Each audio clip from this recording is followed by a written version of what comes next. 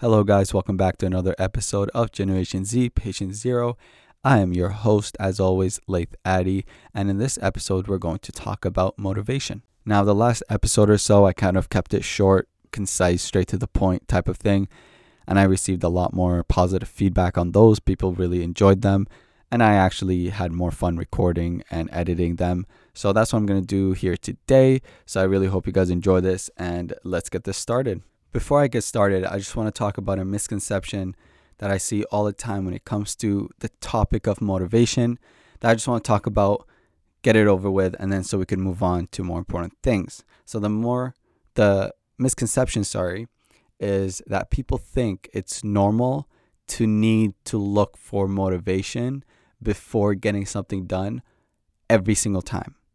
So what I mean by that is if you find yourself in a situation where you have to kind of push yourself to your absolute limits to get motivated, to get something done over and over and over again, every time you do that thing, then that's a huge sign telling you that it might not be the thing that you should spend your time on.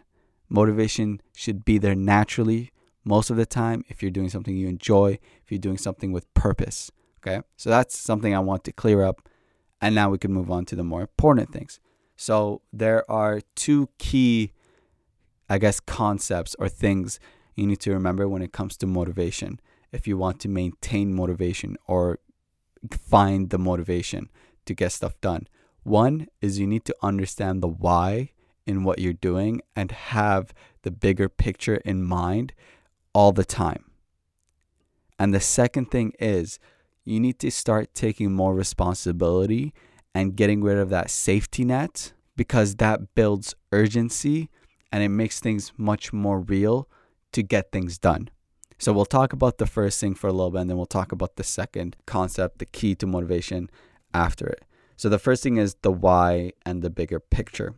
Now, this should be a bit more self-explanatory than the second point, which is it's obvious why you need to understand the why when it comes to doing things. I just don't think people understand how important this is, so I am going to talk about it for a little bit. So the bigger picture is basically whatever your goal is in the future, right? It doesn't have to be 5 years from now or 10 years from now or 20. It could be next month, 6 months from now, whatever it is. I think the longer the better, because it just makes it easier to plan for. But that's just my opinion. But the bigger picture has to be your vision. What do you want to do? Where do you want to be? What do you want to have accomplished? That's the bigger picture. And when you have a bigger picture set in your mind and it's there and you remind yourself of it every day, the why in your actions, in what you're doing, becomes so much easier to see, which gives you the motivation to get things done. So I'll give an example about myself before we move on. And that is, I am not a huge fan of school. I don't agree with a lot of things with our educational system, whatever, so on, just like any other student. Now, my bigger picture, my vision 10 to 15 years from now is me in a certain career, and that career needs me to have my bachelor's and it needs me to have my master's. So yes, I don't necessarily enjoy school, but that's just life. Not everything you're gonna get done to accomplish something is gonna be to your liking. And I understand that. But I have the bigger picture in my mind. I know where I want to be in the future. So when I am doing school now, even though it's dreadful, I have the why to keep me pushing.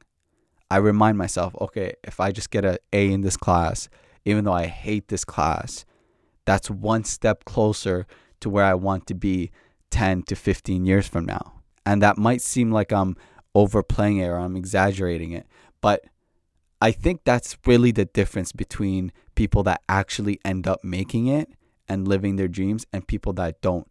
People that end up living their dreams and making it, they pay attention to those things earlier on than the people that don't. People that don't, they say things like, that actually doesn't matter, or you don't need to set long-term goals, or I make money, might as well spend it. Money's meant to be spent, so they have a spending problem. All these things, it may seem normal because only very few amount of people actually end up being successful, whether they're in their dream career or making money or whatever the case is, that it actually makes sense that the norm is hearing people like, oh, you don't need to plan that much, or oh, you don't need to save that much, or you don't need to do all that kind of stuff. Because majority of the people are saying those things. You just have to find it within yourself to differentiate yourself.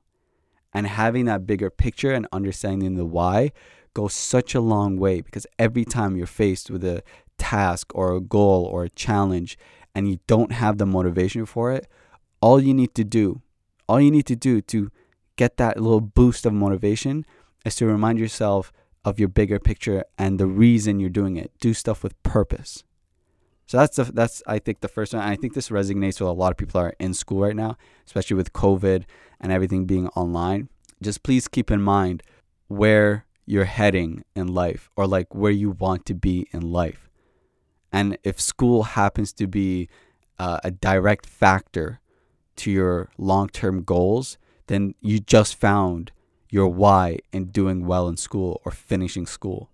Use that to your advantage and make the most out of it. So that's the first point. Understand why and always have the bigger picture in mind.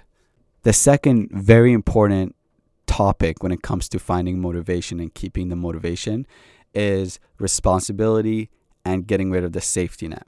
Now, I'm going to try my hardest not to offend anyone, and I hope no one gets offended. Responsibility, I think, is very rare. And I think a lot of people, especially, I think in my generation, to be honest, and I was a victim of it, and the generations younger than us, I think they fool themselves in thinking that they have responsibility.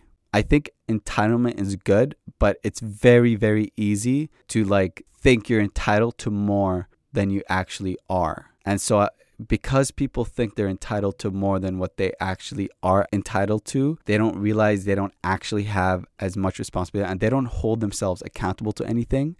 And on top of that, they have that safety net, which is the plan B.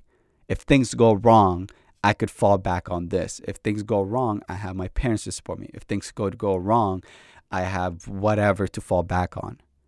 All these things, add them all up, then there's lack of accountability in actually getting stuff done. Whether you want to admit it or not, there's a lot of students out there, you know what, even including me, realistically, including me, if I don't do well in school or if I don't find a job right away, I am safe because I could stay at home with my family. Alhamdulillah, thank God that that's the case. It's not a bad thing that you're in this situation. It's a bad thing when you become ungrateful for it. You start lacking responsibility. You start lacking accountability to your own actions. Having a safety net, and I think Arnold said this, the bodybuilder who was in the Terminator movie, he said that having a plan B is for losers, because what it does is that it provides a safety net for you. All of a sudden, you start doubting yourself because you think like, if I fail, it's actually fine because I could just fall back on this plan, or if I fail, nothing really bad would happen to me. It's really bad, and it's actually something that people aren't aware of because they're not as grateful as they should be for the things that they have. I'll end off on an example about responsibility, entitlement, and gratitude and all that kind of stuff, just to kind of make sense of it all. So I basically had, I basically had a terrible spending problem. Literally from last year and before that, I always had a spending problem with my money. Every time I was out on campus, I would buy food. Every time I was on Amazon and I saw something, even if it's stupid, well, most of the things are stupid if you buy something from Amazon, I end up buying it. I don't think twice about what I'm spending money on. And I always had that safe net in my head that, oh, it's okay because if I needed the extra cash, my dad will be there to give me that extra cash. Or if I need help paying something off, my dad could help me pay something off. I always had that like safety net in my head, even though I didn't realize it at the time. It was just there. I realized that and I was like, even though I think I'm responsible, I'm really not, because I'm not taking accountability in my own actions. And so I had to, right then and there, I was like, I can't be doing this anymore. So I started applying to part-time jobs on my campus. I got jobs. I worked both semesters.